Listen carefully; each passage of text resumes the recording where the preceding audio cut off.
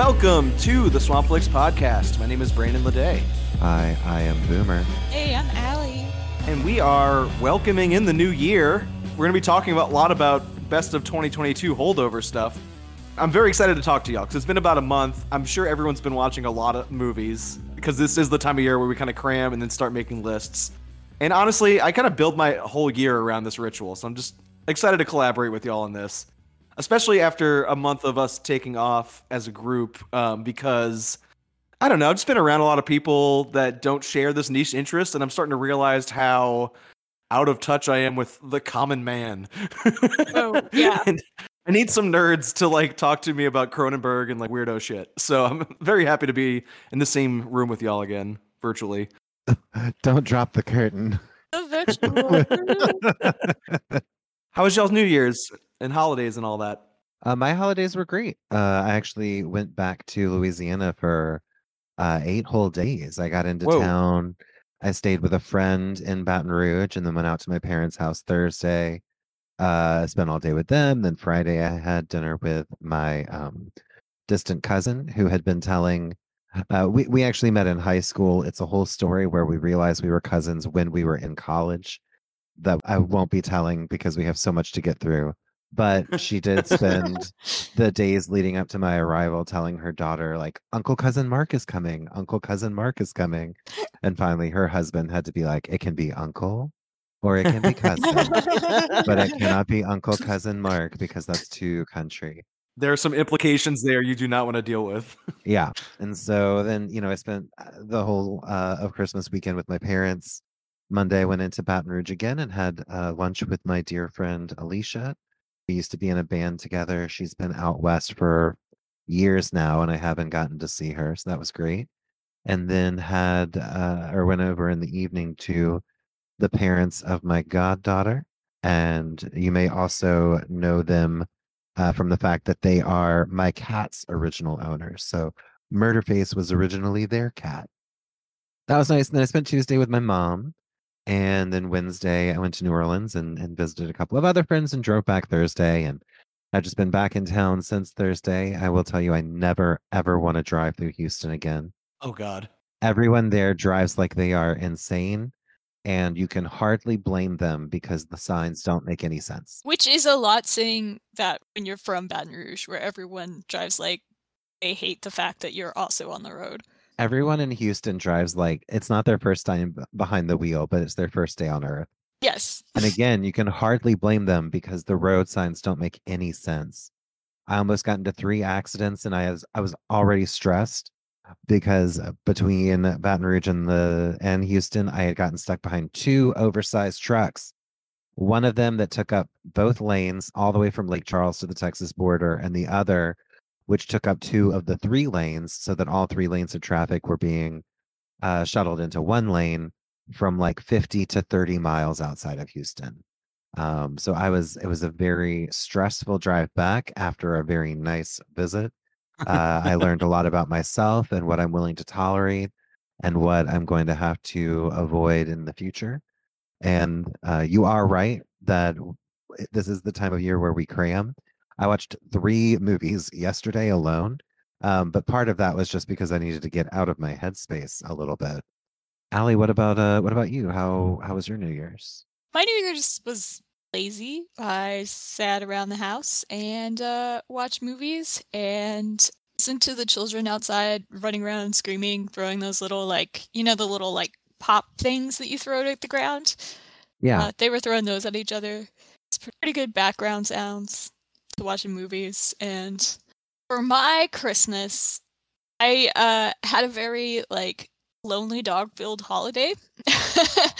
I was pet sitting from the 17th to the 27th.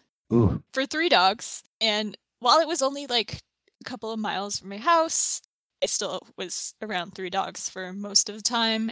And weirdly, even though it's never been an interest of mine, and I am still fairly apathetic to it, I've taken up puzzling, doing jigsaw puzzles. Did you get some for Christmas or something? No, I was sitting at this house with these 2 dogs, 3 dogs. I look over on their shelf where they have all the games, and they had a bunch of puzzles, and I was like, might as well. Might as well kill some time. And then as I was doing them, I was like, oh, this is really, really good for my anxiety and OCD stuff. Sounds cozy. Yeah! Even if a little lonely. Wasn't quite Home Alone because I didn't, booby trap the house, but it's probably the least eventful holiday I've ever had, which is good. Sometimes you have to have those. I didn't. How was your holiday? It was good. Saw some family over Christmas, so I haven't seen in a long time. Traveled to North Louisiana to get out of the city during the harsh freeze that came over this Christmas. Monroe. Oh, it's like north. 5 hours. Yeah. But it would have been just as cold at home, if not even colder. You go to other people's houses and they actually run the heat and AC, and they're not like pitching pennies the way that you do, and you're like, oh wow, this is the life of luxury. So that was nice, and we ate well and told ghost stories on Christmas Eve the way we've been doing the past few years. And then for New Year's Eve and New Year's Day, Cece and I have been doing this thing recently where we rerun our favorite movies of the year as a marathon on the TV, and people drop by for snacks and bubbly at their own leisure across those 2 days. What I realized was because of the pandemic, we haven't done that in a couple of years, and it was really nice to have an excuse to throw a party just so I could deep clean my house. There's a natural health checkup that the house needed that doesn't happen if there aren't people coming over. It just felt really good to do that. Even though my version of a party is not actually a rager at this age. It's basically I'm going to eat a lot of delicious things and you can come by too if you want to eat some of those before they're gone. Ooh, you should call it a salon. I called it a snackathon, which made it a lot less fancy sounding than a salon. Snackathon. See, I like Come the by for sound my of that. salon. My snackathon salon. So I did rewatch a lot of my favorite movies of 2022, and I did post the list afterwards. I did a slight reordering after those revisits. So that kind of took up a lot of time. Just actually cleaning my house took 3 or 4 days to organize the clutter. Because of that, I've only been to the theater maybe one time since the last time we recorded, which was a month ago. I went to go see the new Damien Chazelle movie, Babylon. Oh. It felt like the last thing I had to see for best of the year purposes because the reviews have been so polarized where it's there are a few sickos who absolutely love it. And there are the vast majority of people which thinks it's an incoherent, coked out mess. And I wish I could fall into one of those camps with a passionate fury because it is stirring that strong reaction in those two groups of people. I thought it was pretty good, but I don't have much to say about it, really. It's a 3-hour montage set in early Hollywood. So pre-code, big productions by these studios that were just running on, like I said, cocaine. I do want to ask, Allie, had you heard of this one? No. Okay, so what I'm hearing from all over is people being like, oh, this movie had no marketing, this movie had no promotion. I saw the trailer for this movie 16 times. I saw constant advertising for this movie, so it's very confusing to me that there are people who are before every movie I saw in theaters for the past 6 months, whether it was Don't Worry, Darling or Bros, I saw constant promotion for Babylon. And it's kind of shocking to me to learn from the internet that they're like, oh, I never saw any trailers for this because I couldn't get away from them. So the difference is I not go to theaters all year.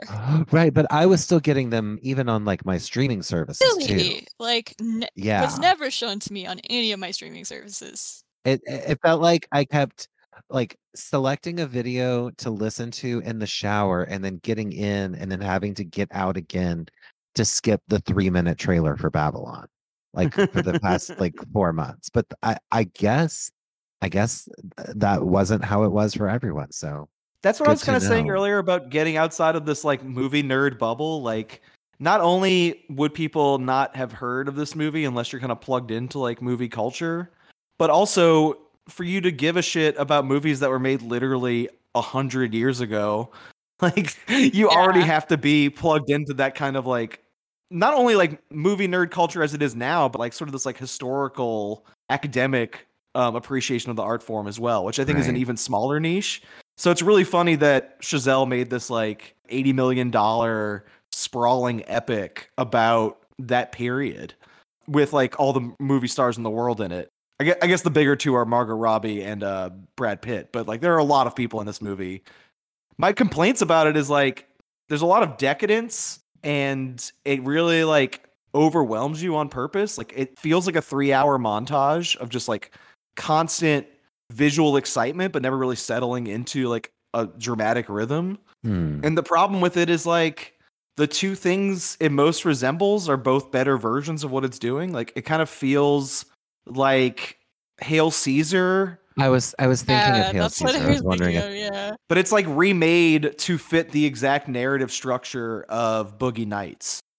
And it's like I already love Hail Caesar and Boogie Nights. I don't need those two flavors combined into one pudding.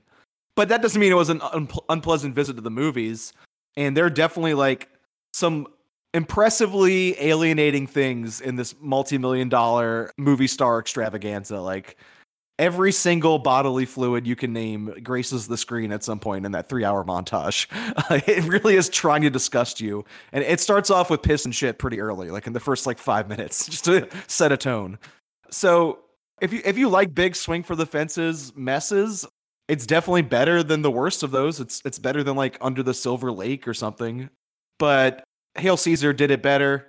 And Boogie Nights already exists. So it doesn't really need to be seen. It's not like an essential piece of movie lore. I liked it okay. fair enough.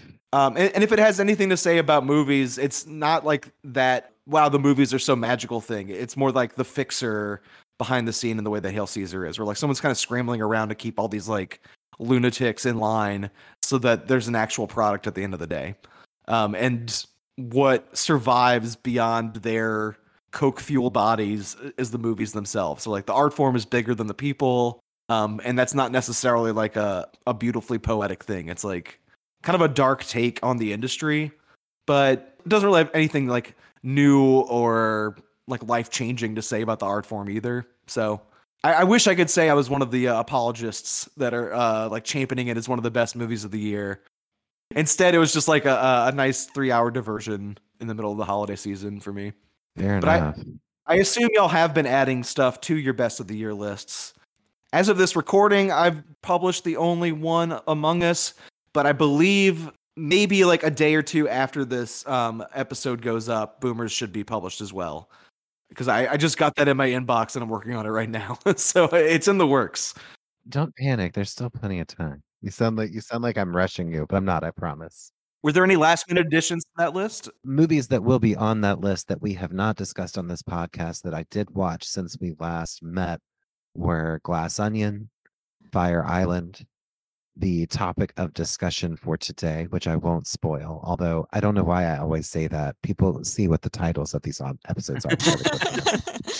And I finally got around to doing copy on Nope because I know that you were waiting for it for a long time, Brandon, and I always keep my promises, although sometimes it might be a while. And I don't want to, cannibalize what I've already written in those. So I guess I'll just talk about the other things that I watched since we last met. Up first is The Muppet Christmas Carol, because that I watch every year. We've discussed it on the podcast before. It is my favorite adaptation of the Christmas Carol. It contains my favorite actual Christmas carol, meaning like Christmas song, which is the song It Feels Like Christmas. I love it. This year, we got a friend of ours who is not a fan of the Muppets and not really even a fan of the Christmas Carol to watch it with us. And he did laugh occasionally, although he tried to hide it just as much as I tried to hide every time I cry, because I do cry like 3 or 4 times in that movie every time. But it was very funny to at least initially pretend that he had no idea what the Christmas Carol was, like that he had never heard of this story. And so he was joking about how, joking at the beginning about how it seemed like Scrooge was such a reasonable man. And he didn't understand why everyone was treating him like such a harridan. He completely agreed with everything that Scrooge had to say, which was very funny. And he was shocked, appalled, and delighted whenever Scrooge was played by Michael Caine, because as someone who had never seen this before, he somehow didn't know that. which was a delight. One of the other things that I watched, which was a real disappointment to me because I've been wanting to see this movie for a long time. There were many years where it was difficult to find, and I acquired it but could never find the time to watch it. It's a 2000 film called Psycho Beach Party. Are we familiar? I've wanted to see that one and the Reefer Madness musical, which are kind of linked in my head for a long time, but I've never seen either. Well, I love Lauren Ambrose. Like, I was a huge fan of 6 Feet Under. It's one of my favorite shows of all time. I think that Claire Fisher is one of the most fascinating characters that has ever been on television. I think Lauren Ambrose played her with style and aplomb. This is also one of the very few movies that has Nicholas Brendon of Buffy in a starring role. It's got Matt Kiesler. It has a cast of people that, a pre-fame Amy Adams, which, I think we say that phrase a lot on this podcast because we just last said it in Pumpkin, but that was, around the same time, before her big breaks with like Junebug and then all of her Oscar wins. But unfortunately, Psycho Beach Party just did not speak to me the way that I wanted it to. It was fun in its adaptation of sort of the Gidgetness of everything. But the central conceit of it is that there is a split personality that Lauren Ambrose's character has, and it never really works for me.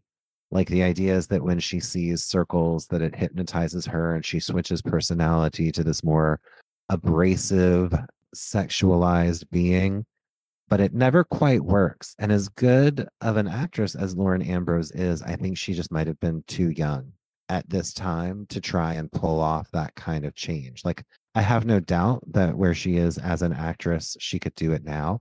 I have no doubt that she could have done it just a few years later during like the heyday of 6 Feet Under. But in 2000, she was simply not prepared to handle this kind of role, unfortunately. Although there is a really fun sort of background story going on where two of the beach bums that she ingratiates herself with start out just kind of having like, little homoerotic wrestling matches that by the end of the film blossom into full-blown romance. That's about the only thing in the movie that's really noteworthy or fun. So I can't say that I recommend it.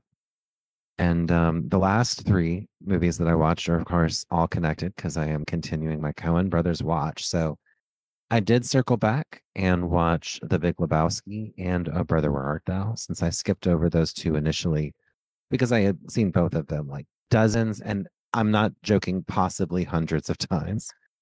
The Big Lebowski used to be one of my favorite movies when I was a teenager. When I was a teenager at boarding school in the dorms, I had a Big Lebowski poster. I thought it was the greatest movie. I thought it was really cool. And I have got to be honest, I don't think that it has held up for me personally as much as some of the others have. And I think that that's also true of the Coens. I remember while reading about it, I found an article where Ethan had said that, that film, speaking of the Big Lebowski, holds a lot more importance or has more staying power with the audience than it does with us.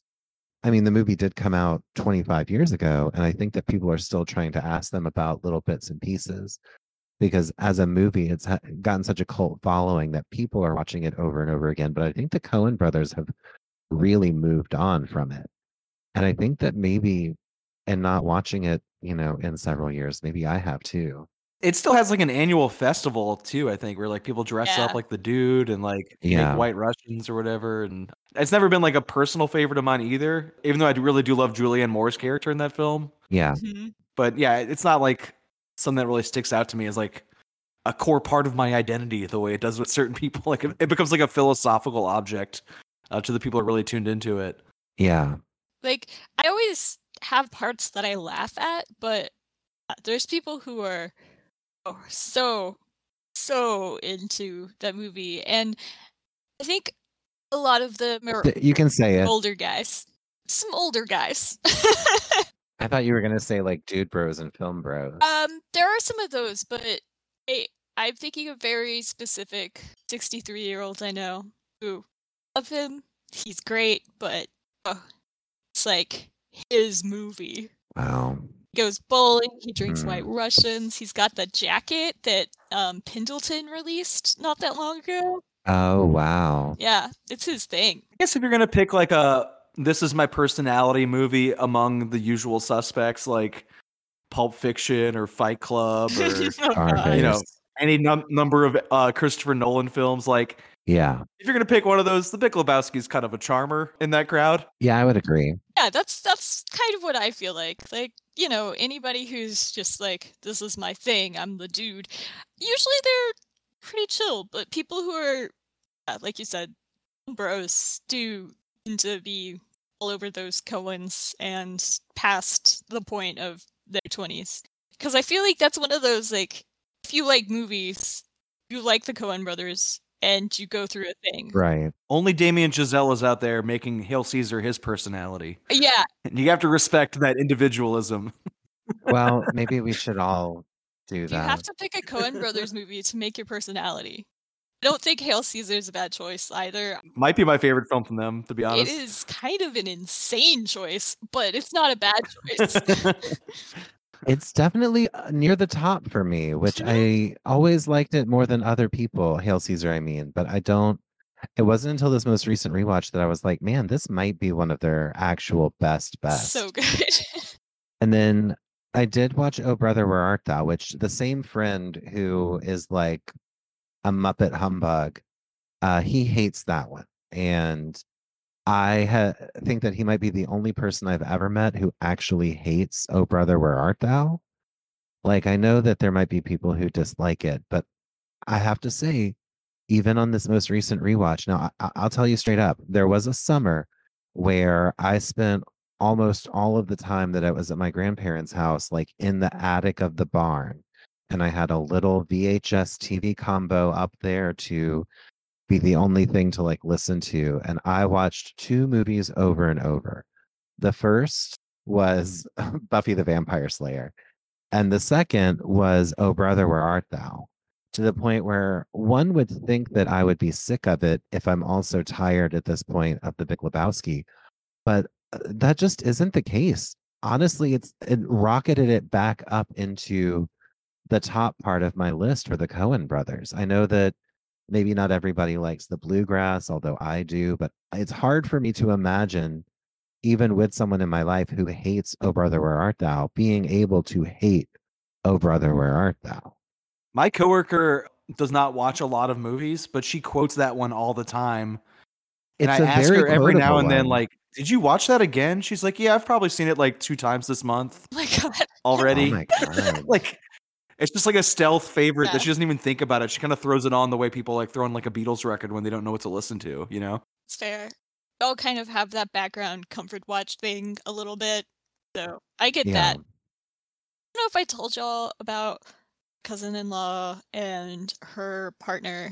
Often, like, whenever something like totally minor, like just minorly disappointing or like just like in the way happens, they call themselves a man of constant sorrow, which I think is so good. There are jokes in that movie that have become shorthand jokes in my family too, as well. I can't tell you how many times one of my relatives has like talked about, are you in an OFT? Like, Mrs. Codswaller's done RUNNOFT, like they're spelling it out so the boy doesn't know his mother is gone. And then he rescues them from the barn once the fire is set. We also, whenever someone in the family is trying to say something and they, you can't hear them because they mumble or whatever, and you ask them to repeat it and they say it again, you still don't understand. After the third time, the person who doesn't hear them is like, what? You thought I was a toad. And so that has also entered like my family lexicon and vernacular. Just many quotes from this one. The music is beautiful. The scenes are often haunting. I love the whole Odyssey-ness of it, to the point where, I even think I wrote about it in grad school and I still hadn't seen it at that point. Like at that point, I hadn't seen it in years, but I could recall almost every bit of it with perfect clarity. It's just about a perfect adaptation of the Odyssey. I really love it.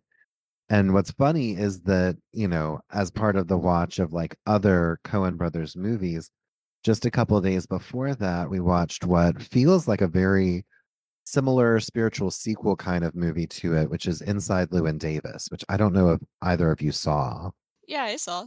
I can't say I've had interest in seeing it. There was a moment when the movie first started where it was just Llewyn Davis performing at a venue, and I was like, oh no. Oh no, this movie is going to be a long, hard slog. And Yeah. then it immediately picked up after about 10 minutes in, and through the end of it, I was captivated. So take from that what you will. It's very funny. It is funny. Allie, what did you think of it? So I have mixed feelings on it because it is very funny and it's like it's darkly funny in a lot of ways. At Yeah, the same time, like it's the character of Ewan. I'm just like, this is a terrible human and he deserves he's all of such an this. awful He man. deserves Yeah, it's absolutely like all of you this. can't feel sorry for him because everything that is wrong in his life is of his own making, Yeah. just about. I think that's one of the personality movies that like turns me off is like I think people really identify with that film in a way that like I don't want to watch it. Well, to be fair, the movie definitely does not glamorize him. Okay. Yeah. There are a couple of moments where you feel some empathy for him. Like at one point, he is meeting up with this woman who is in a relationship, but she slipped up and he impregnated her, and they're talking about how he's going to pay for the abortion. But at the same time, he has spent the first half of this movie trying to find this cat that belongs to a friend of his that accidentally got out. And like that is the thing that he worries about. And even she is like shocked. She's like, that's what you're worried about in this moment, the cat, not all of this other stuff that is going on around you.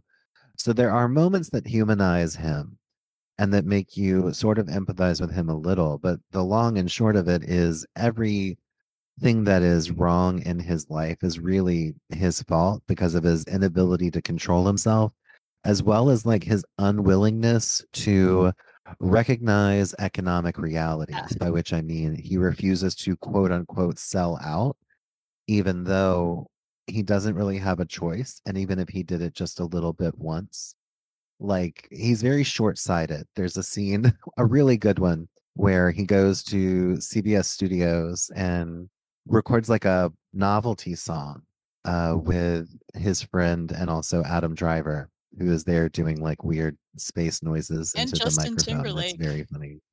Yeah, it's Justin Timberlake who's Yeah. his friend. And multiple times people are like, "Are you sure you want to cash out as a day player? Are you sure you won't get any royalties that way?"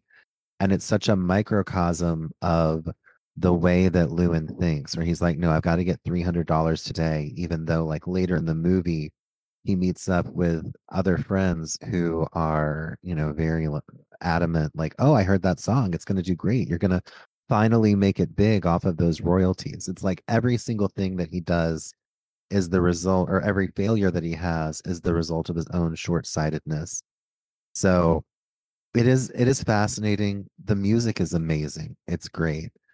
There's a cover of the old folk ballad 500 Miles, which is one of the most beautiful pieces of music I've ever heard in a movie. It almost moved me to tears while watching it. It was so beautifully performed, as well as others. And I would really recommend it, Brandon. Actually, if you can get through the first 15 minutes, you can get through the whole thing. And of course, we would be remiss if we didn't point out that inside Lewin Davis, the person who is his friend, who is sort of like an anthropologist or something or whatever that he stays with. He wakes up so one of the things that I really like about it is not a time loop movie, but you can read it as a time loop movie, if that makes any sense. Like the movie opens with him doing a quick performance and then getting like, knocked around in an alley, and he wakes up in a friend's apartment. And then that kind of happens at the end of the movie as well. And you can interpret that, and you probably would, most people probably would, as, oh, this is just, we finally caught up with the initial story. But I like that it kind of puts Lewin in this purgatory Yeah. state where like where you end the movie is exactly where you started the movie, where Lewin is in a trapped in a shame spiral. Right, like that is exactly the way this movie kind of feels. It's very liminal. Yeah. Like, it is very much a purgatory feeling movie, but like in like a very beautiful way. They're good at that generally. Yeah. Things feel mundane, but also like philosophically important and otherworldly at the same time. Yeah. I think they're pretty good at striking that balance. But like I said, we would be remiss if we did not point out that his friend Mitch is played by Ethan Phillips, who, of course, we all know from his career-making role as Neelix on Star Trek Voyager. Neelix! I forgot he was in that, but yes. When I saw it, I was like, wow, here's a character played by Ethan Phillips that doesn't make me want to run screaming from the room. But that only lasts for about 5 seconds, and then you want to run screaming. Yeah, it's interesting because, you know, also Robert Picardo's in Hail Caesar, so. He sure is. So, you know, what other Voyager trailers the Cohen's gonna take? I don't know. I've still got a few left to watch, but I'll keep everyone appraised. But yeah, that catches me up. Allie, what have you been watching? Obviously, since I was by myself, I was watching so much. I do this thing where if I am by myself and left to my own devices, I am absolutely trash. And I watched both season 2 and 3 of Love is Blind. And then at some point in my stay in the doghouse, I started watching some movies just to have on while puzzling. And the first one I watched was Funny Girl with Barbara Streisand. I really enjoyed it. You know, I know we're hit or miss on musicals amongst this group. I like musicals. It's just me who hates them. I have a thing where I am more fond of musicals where music is from people who are performers. You mean the actors or the characters? Characters. So, Okay. like, you know, Young Girls of Rochefort. Makes sense that they would sing and dance all the time. They're singers and dancers. Like, Funny Girl. These are singers and dancers. You know, Funny Girl, she plays this performer. She wants to get big, but just quote unquote, like, not traditionally beautiful, which, I mean, that does not age well because you're like, Barbara frickin' Streisand, what are you talking about? Right. And basically she makes it as like a singer and comic instead, and it's very funny, as the name would imply. And after also seeing What's Up, Doc, for Swanflix movie of the month a while back, I'm just like, wow, like I really enjoy her film career. I'm like entering that point in my life where I'm like, I love Barbara. Feel like I'm officially turning old, maybe. I don't know. But I highly recommend it. It's really good. It's not just like, you know, a straight funny movie, because the character, she falls in love with this guy who's basically a gambler for a living. So of course, like that adds this like tension and drama, but she's constantly and always like the main breadwinner. She's wildly successful as a singer and being funny. So it's kind of really great in that way to have not only a story about like a non-conventionally attractive woman making it, but then also in frickin' boss, basically. So that's great. The next movie that I also watched while puzzling, all my puzzling movies, is I finally watched Moonstruck. Oh, I love that one. One of the greatest films of all time. So freaking good. Definitely like rocketed up there as like some of the top Nicolas Cage acting ever. He is so unhinged. He's so unhinged. He really, the moon struck him for sure. And, you know, Cher is also great. Like I said, I feel like I'm turning old, like watching all these divas' careers. There's a stretch in the 80s where like every Cher movie is a comfort watch for me. Like I love Witches of Eastwick, Mermaids, and this one about as equally. And I could watch any of those at any time and be perfectly happy. Like those are my babysitters, those three I movies. can see that. And Nick Cage was honestly kind of hot back then. Yes. I don't know, He's like this so hunky in this one. that one in Valley He Girl looks as like well. He's been going to the gym a lot. I mean, I also think that carries over into Raising Arizona. Sure. You don't notice it because They make him look so Yeah. goofy in it. You don't notice, but he's kind of hunky in that one too. That was one of my favorite episodes we recorded last year with the other crew. Was we did Nick Cage as like a heartthrob Oh, I remember because there was a that. time when like he had sex appeal. Like it's weird to think of him that way now because he's been so like thoroughly memeified. But like he was a pretty legitimate leading man for a while. I kind of miss his like snaggletooth and like fetch me the big knife energy. Where he will cut you, but you're gonna have a very hot time with that.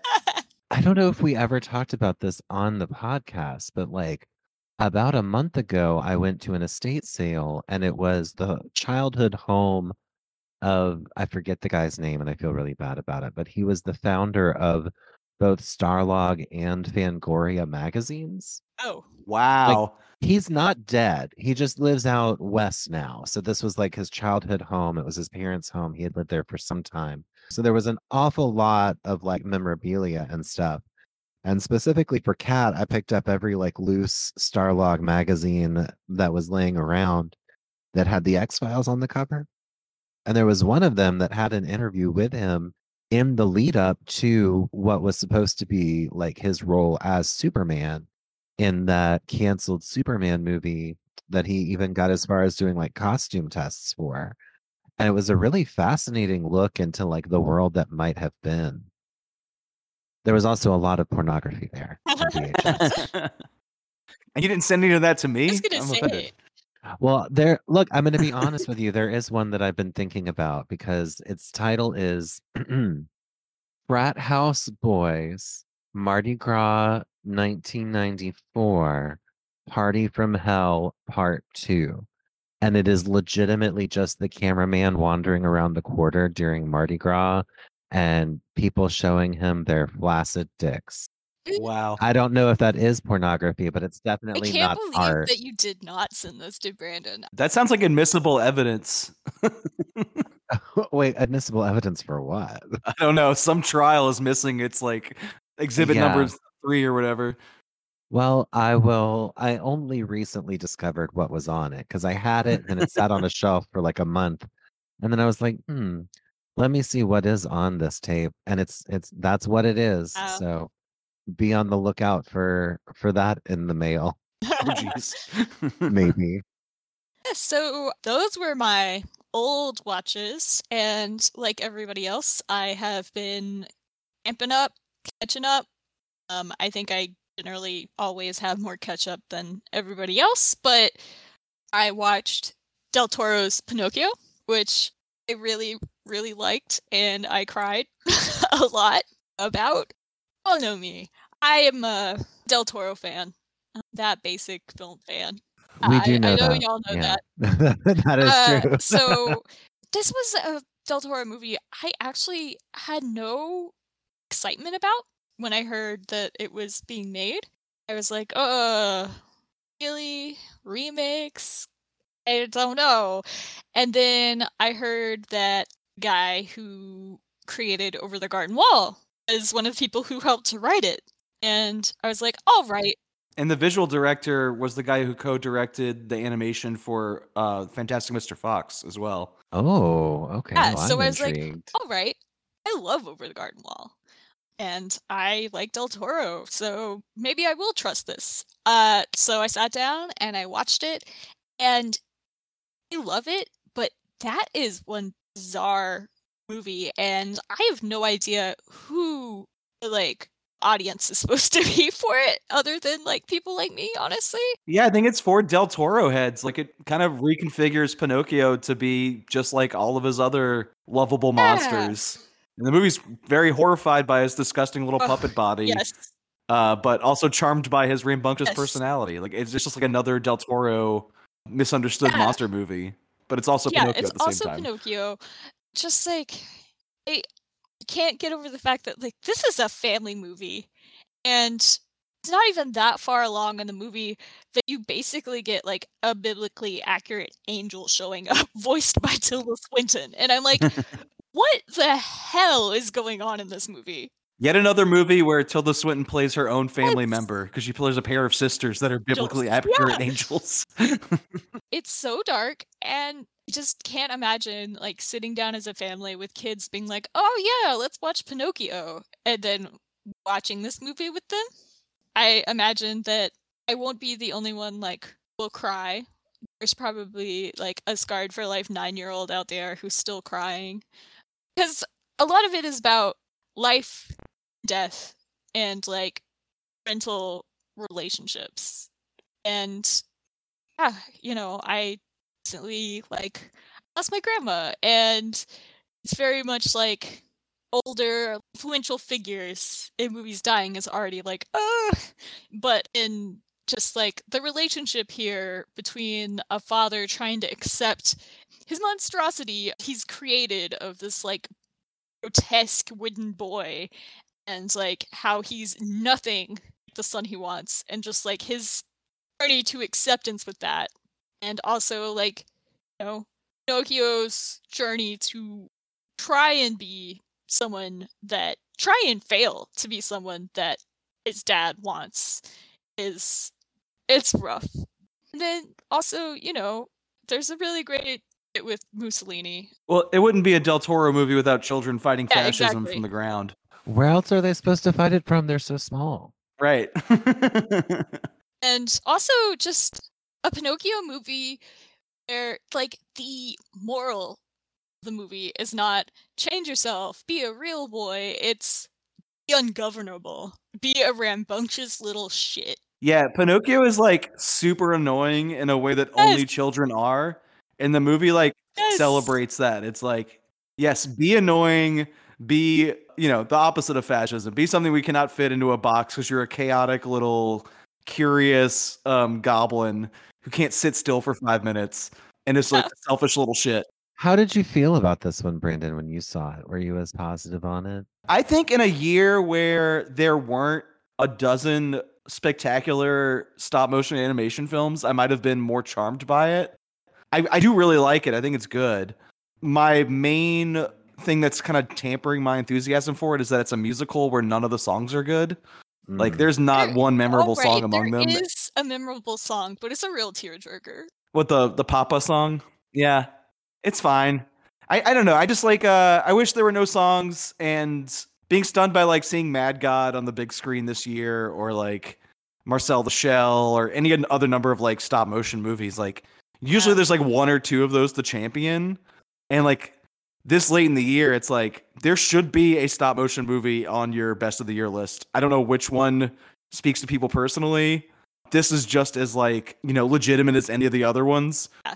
But I almost feel like spoiled to like say like this, and like Wendell and Wild's like the new Henry Selick movie.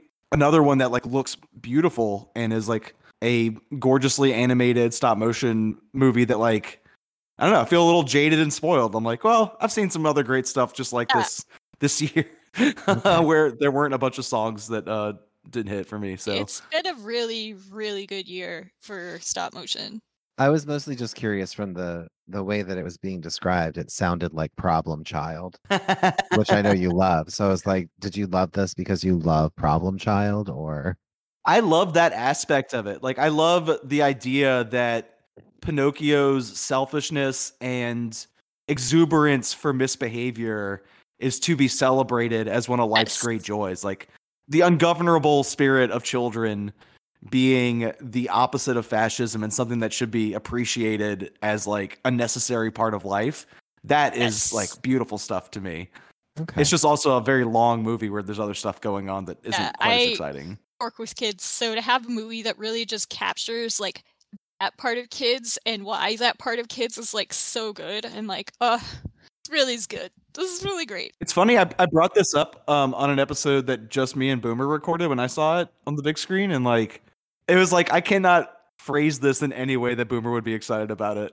Like I think the childhood exuberance would annoy you, and I think the songs would really turn you off. It's not a movie for you, except for how beautiful the stop motion is, and for that, like there's so many other stop motions. So, and I do love Del Toro. I just, whenever you texted me a couple days after we recorded, and you're like, "Oh, by the way, another mark against Del Toro's Pinocchio, it is a musical. I was like, oh, yeah, okay. That does kibosh some things for me.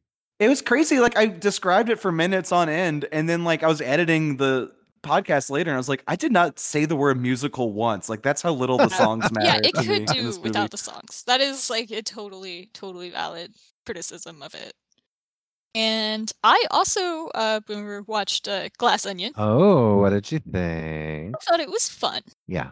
I think we really zeroed in on the fact that we need this sort of like hip, colorful, like murder mystery kind of story. It's very funny, of course. Yeah, I really enjoyed it. I really enjoyed how well established the characters were simply through the nature of like there's there's the scene where they're all arriving to get on the boat to go to similar to but legally distinct from Elon Musk's island. And the way that every person is wearing their mask is what serves as the visual Yes. shorthand for what kind of character they are. Where like Catherine Hahn's sort of neo-lib governor is like it's falling off of her face. She can't get it on Yeah. right. Her nose is above it. Yeah, Birdie, played by Kate Hudson, shows up and she's wearing one of those useless lace masks to be like, yes, of course, I'm conforming to whatever you need, but really just like not bothering at all. And then characters who literally don't bother at all, who are like MRAs Oh my and stuff. So god. very fun, very simple visual storytelling, but like to be honest, there's a lot of movies that I'm shocked when I watch like even older TV shows. I've been watching a lot of Moonlighting lately.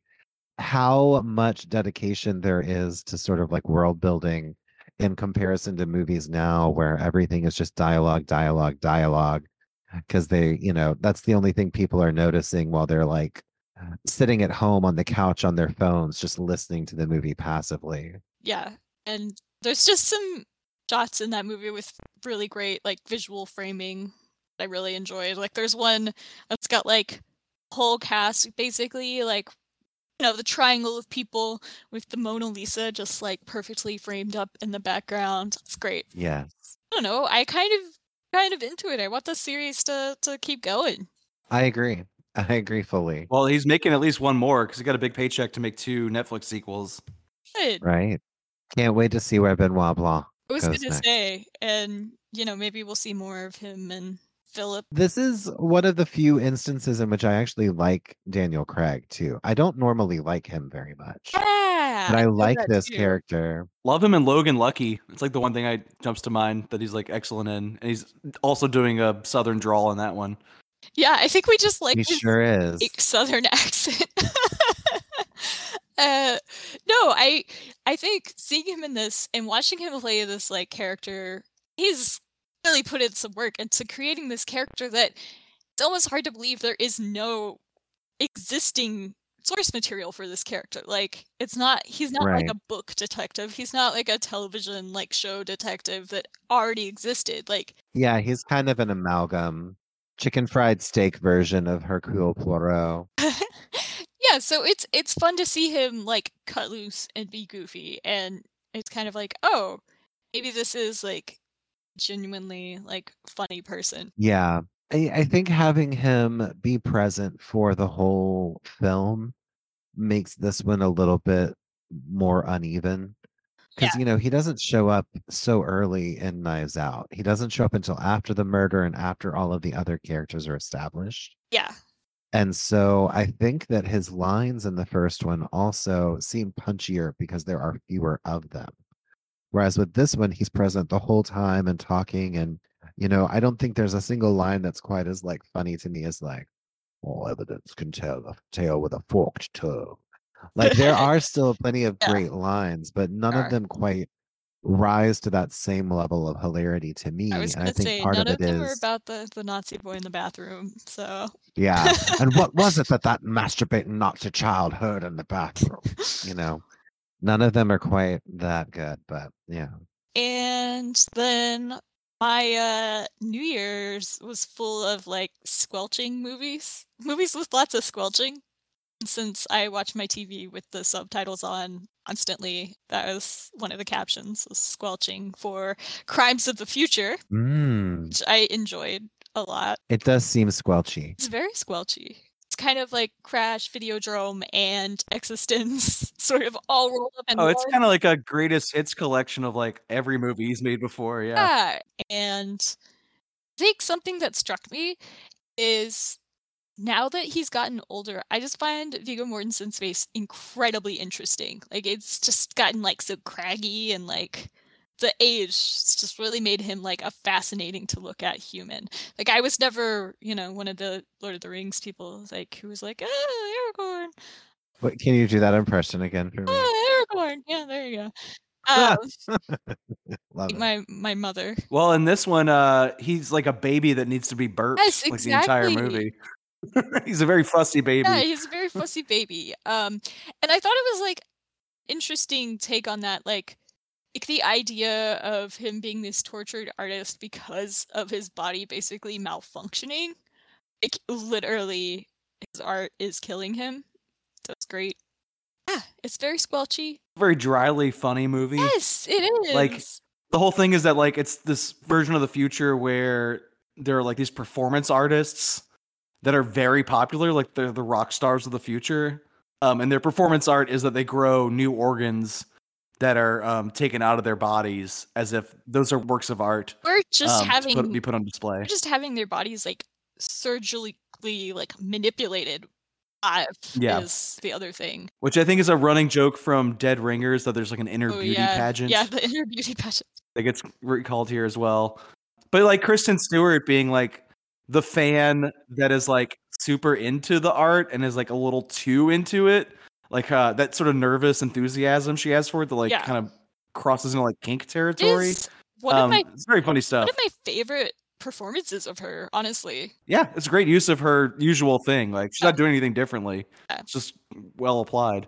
And then John McKellar, director of Last Night, was in it. He's like the other guy in that office, being great and awkward. I think he's also at the end of Existence as well. He is. When they like come out of the simulation. He is. I think about this movie a lot, just because anytime someone says microplastics or like references how many microplastics are in our food and bodies already, it's a very smart subject for him to pick up and bring into his general catalog of ideas. The same way that like Pinocchio fits very perfectly in line with everything Del Toro's done before. You know, the idea that like our bodies are changing because of how much plastic is gradually being introduced into our like internal systems, and like that being something that you can't think about too long because it starts to ick you out and like terrify you about how unavoidable that problem is. Yeah, very smart way to bring his art into a modern context. Yeah, I thought he did it in a way that wasn't like grumpy old man, like a lot of filmmakers who've been working forever do, you know? Yeah, like Tarantino's last movie was like a get off my lawn, anger at the youth. Crimes of the Future is not that. It's very silly in some ways, and you know, introspective in others. I thought it was. I liked it a lot. Yeah. I'm honestly more excited about what his son is doing right now than what he's doing. I really enjoyed Possessor, so I agree with that. Yeah, but I think that's just like something that happens if you've been around and you're so distinct for so long. Like, there's not much that happens in here that you can't also find in Videodrome. Yeah. And, you know, that came out so long ago. But he hasn't made a movie like this in a long time. He hasn't done body horror in forever. Yeah. This is kind of a return to form for him, because this is, like, interesting. Back to my mother and her fascination with Viggo Mortensen. Because my mom really liked Eastern Promises and History of Violence. And I cannot imagine my mom watching any other Cronenberg movies, you know? So it's like, he's coming back, but then he's bringing in like his new players, which is great. Yeah, and it's more in that philosophical talky style that he's been doing recently than it is like Videodrome. Yeah. Like I guess there are grotesque gore scenes in it, but that's not like the point. And it's not trying to like shock you the way his earlier films would have been. Yeah, there's definitely some grotesque squelching. I would say the microplastics thing as a concept and the way they're discussing it like makes me squirm more than like seeing the inside of Viggo Mortensen's body. only something I think someone on this podcast could get away with saying. Yeah. This abstract but real concept freaks me out more than gory surgery scenes. Gory and a little bit too realistic. I'm like, someone on your art department watched a lot of a lot of surgery videos. I found the like sexually charged atmosphere in those like surgery galleries to be very funny Yes. in like a very wry kind of way that like I guess I wasn't squicked out because I was like amused Mhm. by the sort of like art world pretension used as like a mask for like people just getting off as like perverts in our gallery setting. Like I found that very funny. And I assume he's in on the joke Oh, yeah. because he's a very smart guy. Like I was saying earlier, it's just nice to be able to talk to people who know this stuff. Because like, if you show someone this movie and they aren't familiar with the back catalog of Cronenberg films, like I could see it playing just fine. But like, there's so much extra textual stuff that like informs what he's doing in this. It almost feels like a career recap, like he could retire after this one. But I know he's already making another one, so I'm glad he's still out there doing weird shit. Yeah. More squelching. Yeah. Squelch Fest. Yeah, I was gonna say, and then the other squelchy movie that I finally watched was Mad God. Also squelchy, but I enjoyed it. That one is pure squelch, top to bottom. It is top to bottom squelch, no filler. It was so high on your list. I was impressed. I don't think I saw anything else like it on the big screen. I guess that's the stuff I kind of prioritized was like movies that like took me to another world that you don't see on the screen anywhere else. Yeah. There's nothing quite like Mad God. Oh, there is. It is its own sub dungeon of That hell. is true. Yeah, I enjoyed it. I thought it was cool. I mean, obviously, love stop motion, into squelching and gross stuff. Like there wasn't anything for me to not like about it, I guess, is what I'm saying.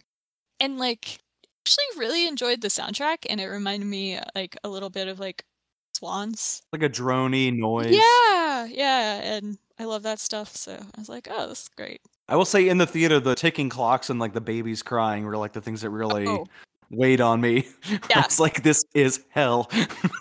But it gave me a lot to think about too. Like, I don't know, just like, you know, this is like a 30-year-old project from someone who really goes for, I think, the sort of cliche idea of stop motion being like something weirdos do in their bedroom and never actually complete their like magnum opuses. Like, he's been working on this pretty much his, you know, entire professional career on the backs of other projects. And the fact that he actually finished it and it is dense with visual information and has like his fingerprints all over it, Phil Tippett. Like I said, nothing else like it. Like it is a singular work from a disturbed weirdo who obviously had a lot of help because it is a grand production, but also obviously did a lot of this like in solitary bedroom art project mode. And it's gross. Brothers gone and Windows on, sisters gone, Google on. Nobody knows I'm not alone. Tell me somebody.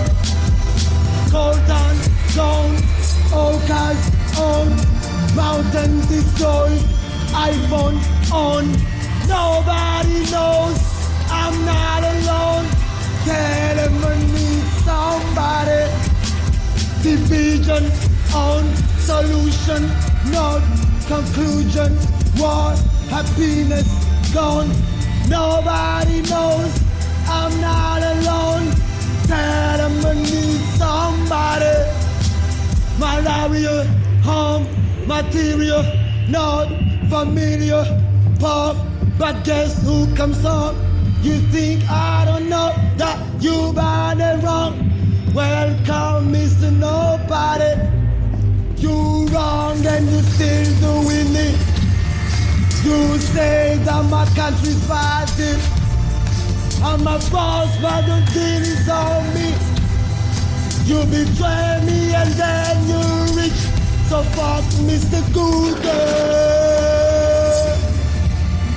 Hey, fuck Mr. Google. Hey.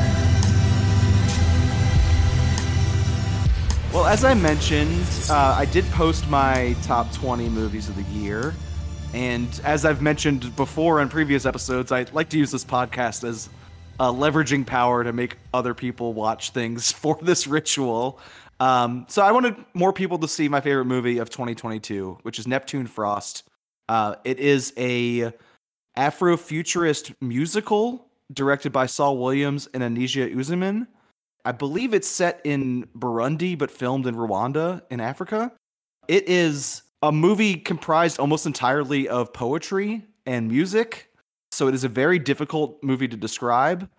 I was not sure if anyone else would enjoy it, but I kind of just needed other people to talk to me about it, because when I saw it in the theater, I was just kind of looking around at the audience like, are we seeing the same thing? Like, this is blowing my mind.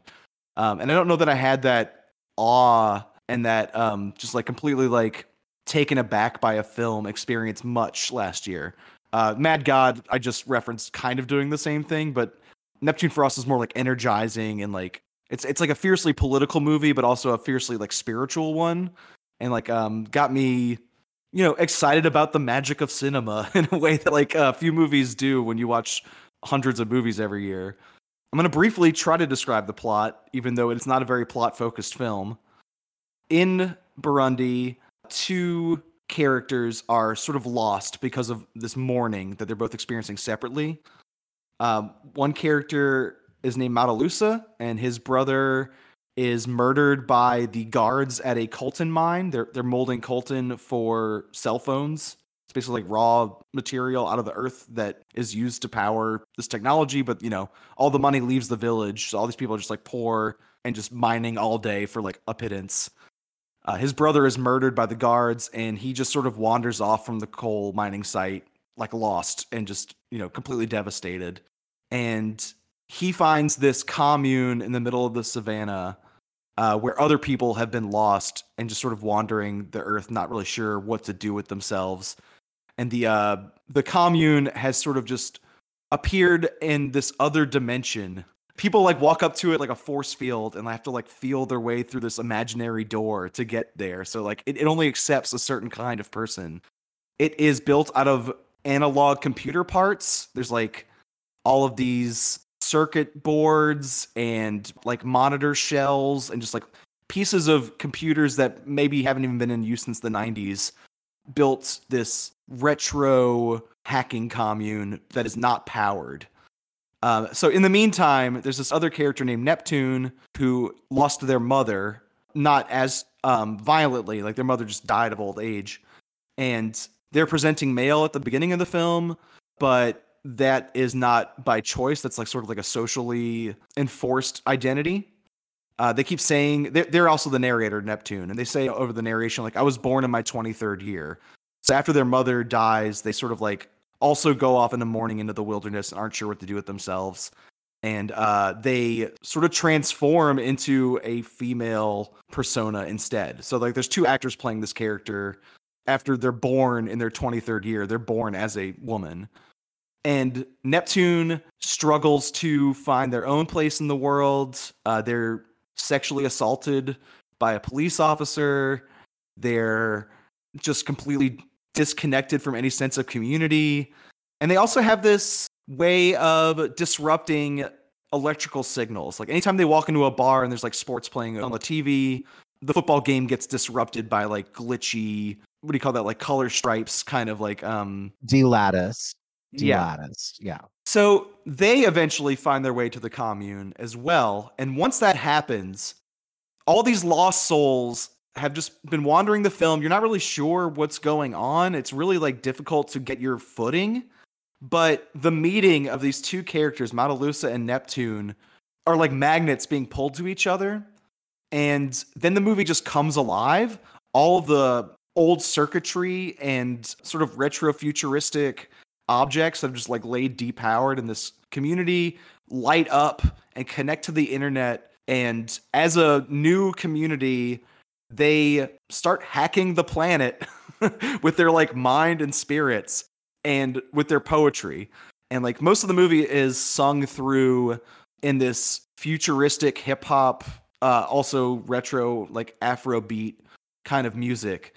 And it's very difficult to describe just because there's nothing else quite like it. Like it kind of feels like the future of science fiction and the future of pop music and the future of poetry. Like it's just very fluid and beautifully shot. A lot of neon colors in the night under black lights, and a lot of just glowing analog computer equipment.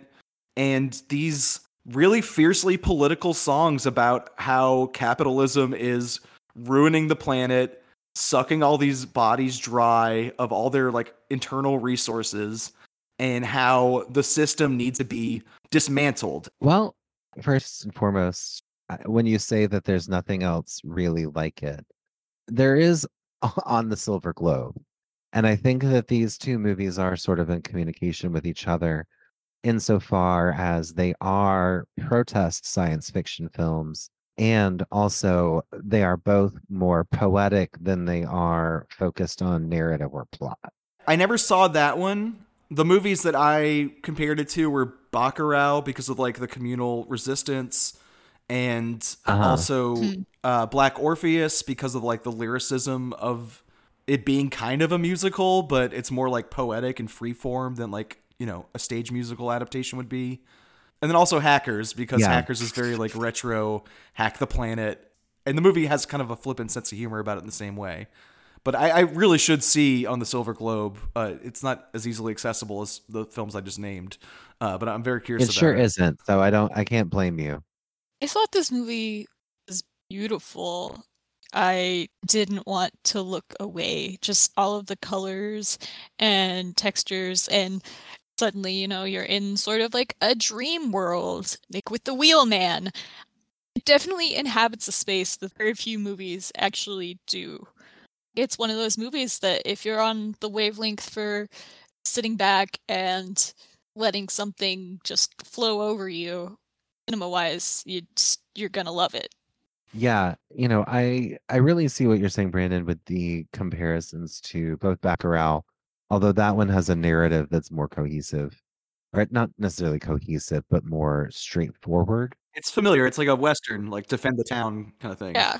Yeah, and also with Black Orpheus, because I was thinking about that as well whenever the character, whose name I have forgotten, you know, starts to pick up his guitar and plays around the sort of like shantytown village that they had put together for themselves. It really reminded me of those moments in that film. But what I would call this, you know, movie, not just because it's an intersection between On the Silver Globe, because it also, like I said before, was a protest movie, an anti-colonial one, an anti-capitalist one, an anti-strip mining metaphor, and also the Sun Ra film Space is the Place. Yes. Oh, yeah.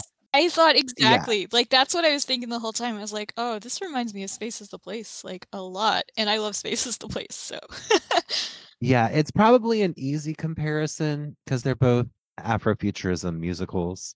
But I was thinking about that a lot too, because, you know, in Neptune Frost, they're always talking about the authority, which made me think of his Dark Materials, because that's what they call the like sort of God thing in that. Whereas in Space is the Place, it's the overseer, and how those are both sort of capitalizations and idealizations of societal repression. Like I said, I know it's an easy comparison to make, but I think that it belongs there as well. There's a couple feature-length music videos from the past few years that dabble in that imagery as well, and probably are pulling from the Sun Ra film. But like Janelle Monáe's Dirty Computer. yeah, that's the other thing I thought of while I was watching this. I was like, oh yeah, Dirty Computer as well. And Solange's When I Get Home has a very similar aesthetic to it as well. In stretches, I mean, that movie's all over the place. But I don't know. I still think even if there are visual touchstones and like spiritual and political touchstones you can compare it to, it still presents images and sounds that you cannot find anywhere else. Like it is very similar. Absolutely true. Yes. Yeah. Especially once Neptune and Matalusa are united. Like the movie gets so exciting, and that music is so invigorating and dense with really big ideas presented in like the fewest words possible.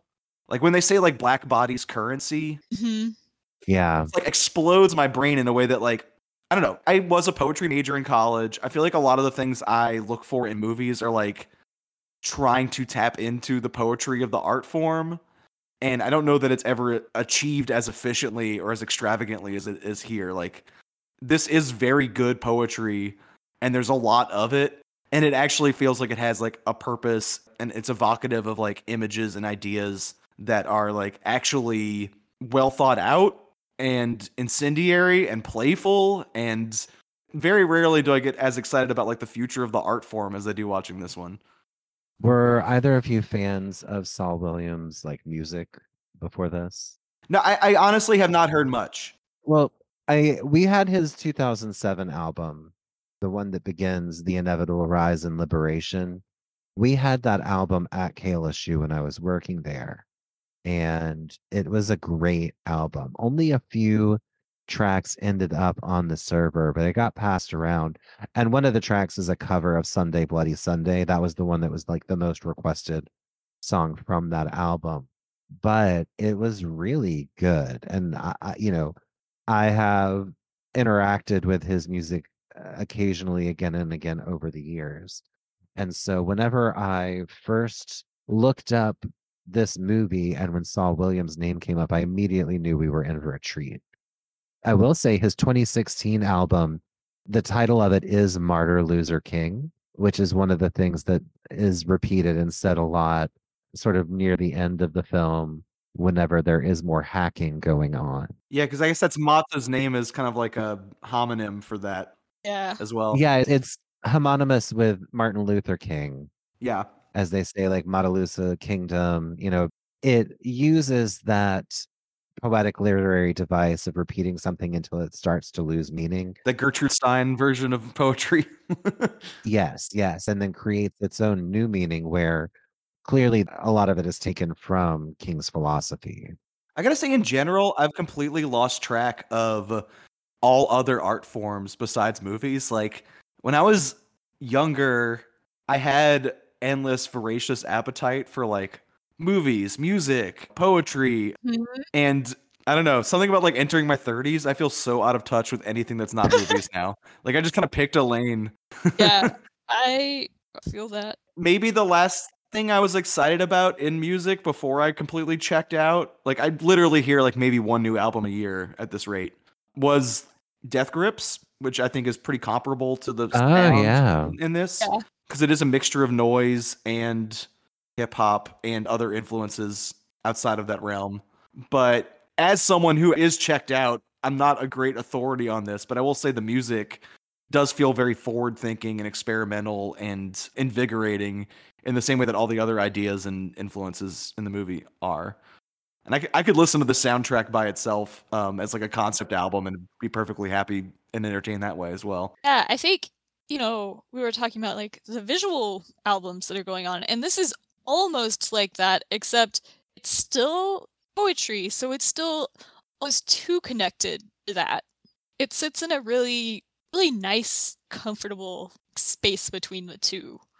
I also really like the commentary on all of the tech we have is because of these miners and just going to this commune where everything is made out of these bits and pieces, but they don't even have power for it. I just really loved that as well. Like, there's all this technology around, but they can't even power it until Neptune gets there. And it's literally powered by the people and by the people's Yes. bodies. Yes. Very intentionally well thought out in that way. Yeah. But as always, with movies like this, just looking at art and the costumes and the hair and the makeup, I'm just like, oh wow, like, it's so lush and textured, and just the little details of, as we were talking about Afrofuturism, like, in Sun Ra, they're all very like shiny, foily, the big dramatic capes and the updated pharaoh hats.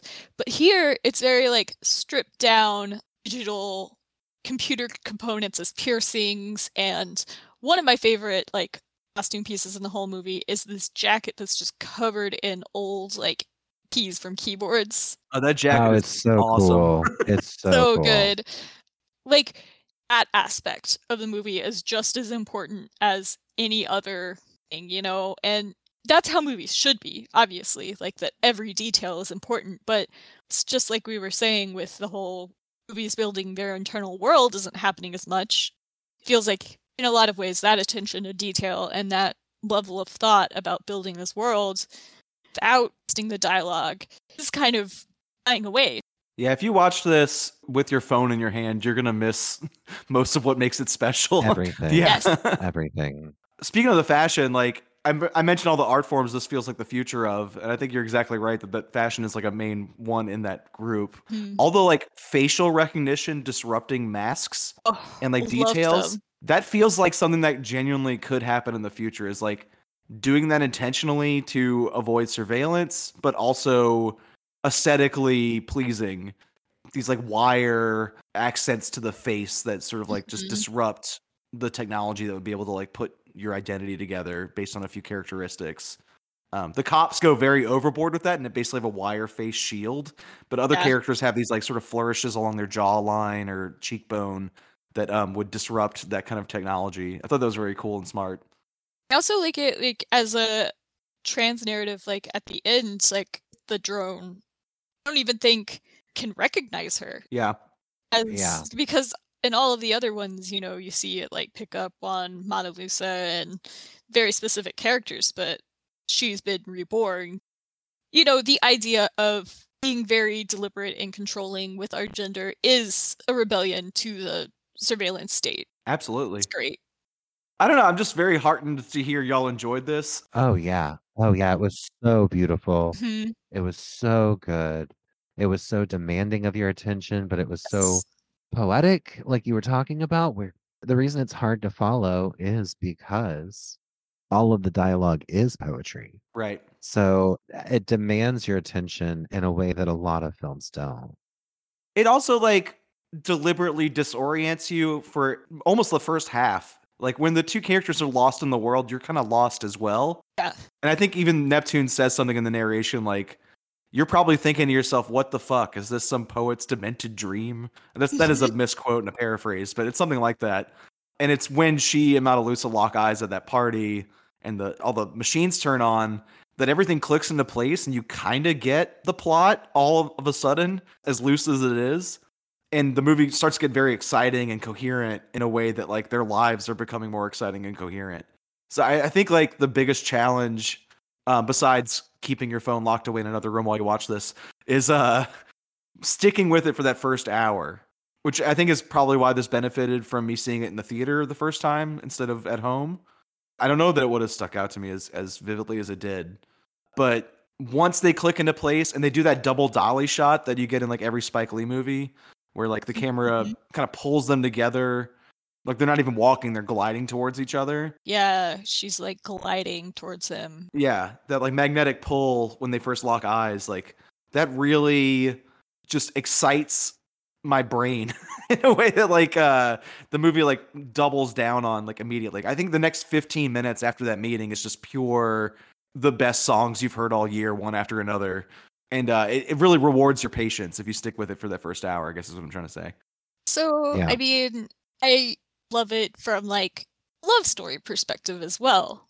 It's just these Yeah. two disenfranchised like people who are oppressed and ignored different ways, like finding each other in this new world, and how that also powers a rebellion, and like the joy of the music and the joy of the people like being a rebellion. I mean, they explicitly say when guys like, oh, why aren't we doing this and all of these other very disruptive activities, and they're talking about like this is the movement, like us being happy, creating, having our own world. This is the rebellion.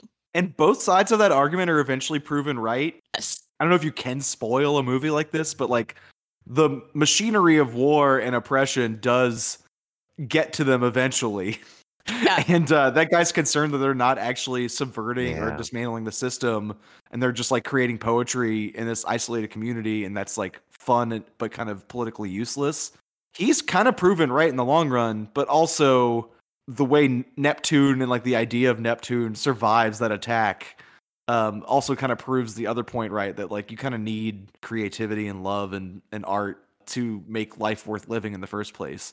And that's what's going to survive even like the vicious attacks from the top. Yeah, I think in the end, people like them living their lives how they want to is already like middle finger to the rhetoric at large. So it doesn't matter whether or not they're making big attacks. Like, they're already seen as a danger and a threat.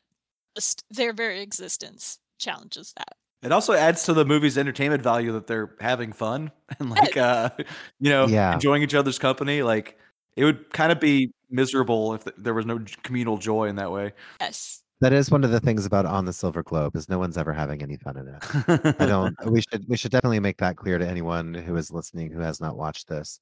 There is not a moment in that movie where anyone is enjoying themselves. That's the director of Possession, right? That's not exactly a cheery film either. No. Honestly, like, there are shots in this that are like so funny to me too, and it feels very intentional. But like, the word "frost" from the title is the name of this like carrier pigeon that travels in and out of their dimension.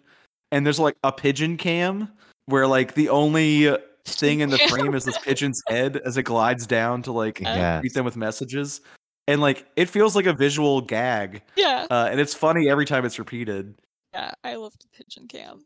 And I think the movie also has fun with the idea that the poetry is dense and means so much and like is obviously like well thought out. There's also things like the character names like Memory and Innocence and Techno and Philosophy are like names of characters in the film. The pigeon's name is Frost. Those things sound like they're involved in this like larger mythology, and maybe they are, but also they kind of play like a joke sometimes as well. Mm-hmm. Especially, I believe Innocence is the name of the cop, so that's like an ironic joke right there because he's like he is an act of violence as a person. Yeah. Or from Innocent. And, but naming a hacker character Techno is like kind of playful in a way that like I think the movie strikes a good balance there as well. Like, it is politically furious, but it's not without humor and joy, which is great. Well, I will continue to gush about this movie, maybe not as much at length, next episode in the feed, which will be our best movies of 2022 episode with James, Brittany, and Hannah. And those are usually the longest of the year. We went a little long on this one as well, which is to be expected because we haven't talked in a while. I'm very glad that this worked out. I don't know. When I made y'all watch Titan last year in this exact scenario where it's like, well, it's my favorite movie of the year, I want other people to watch it and talk about it with me because it's not something that most people have seen outside the podcast. I kind of figured y'all were going to watch Titan anyway. And like this was more of a gamble. It's like I'm making you go out of your way to watch something that I'm like obsessed with. So I'm glad it worked out well. Oh, I would say that you're like one of the few people where I'm like, oh, Brandon liked this movie, I'll probably like it. That's wonderful to hear. I know a lot of personal friends outside of this podcast where the exact opposite is true. Oh, Brandon liked it? I am not watching that.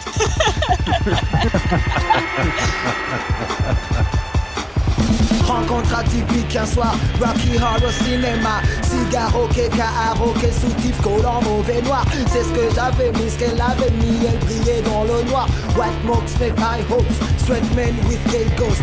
Elle passe, il y a une trace, sa main sur place, je prends note. Sans cara pour le vôtre, femme garde la tête haute. Mec me veulent pas de bluff, on nique le keuf, on place le code.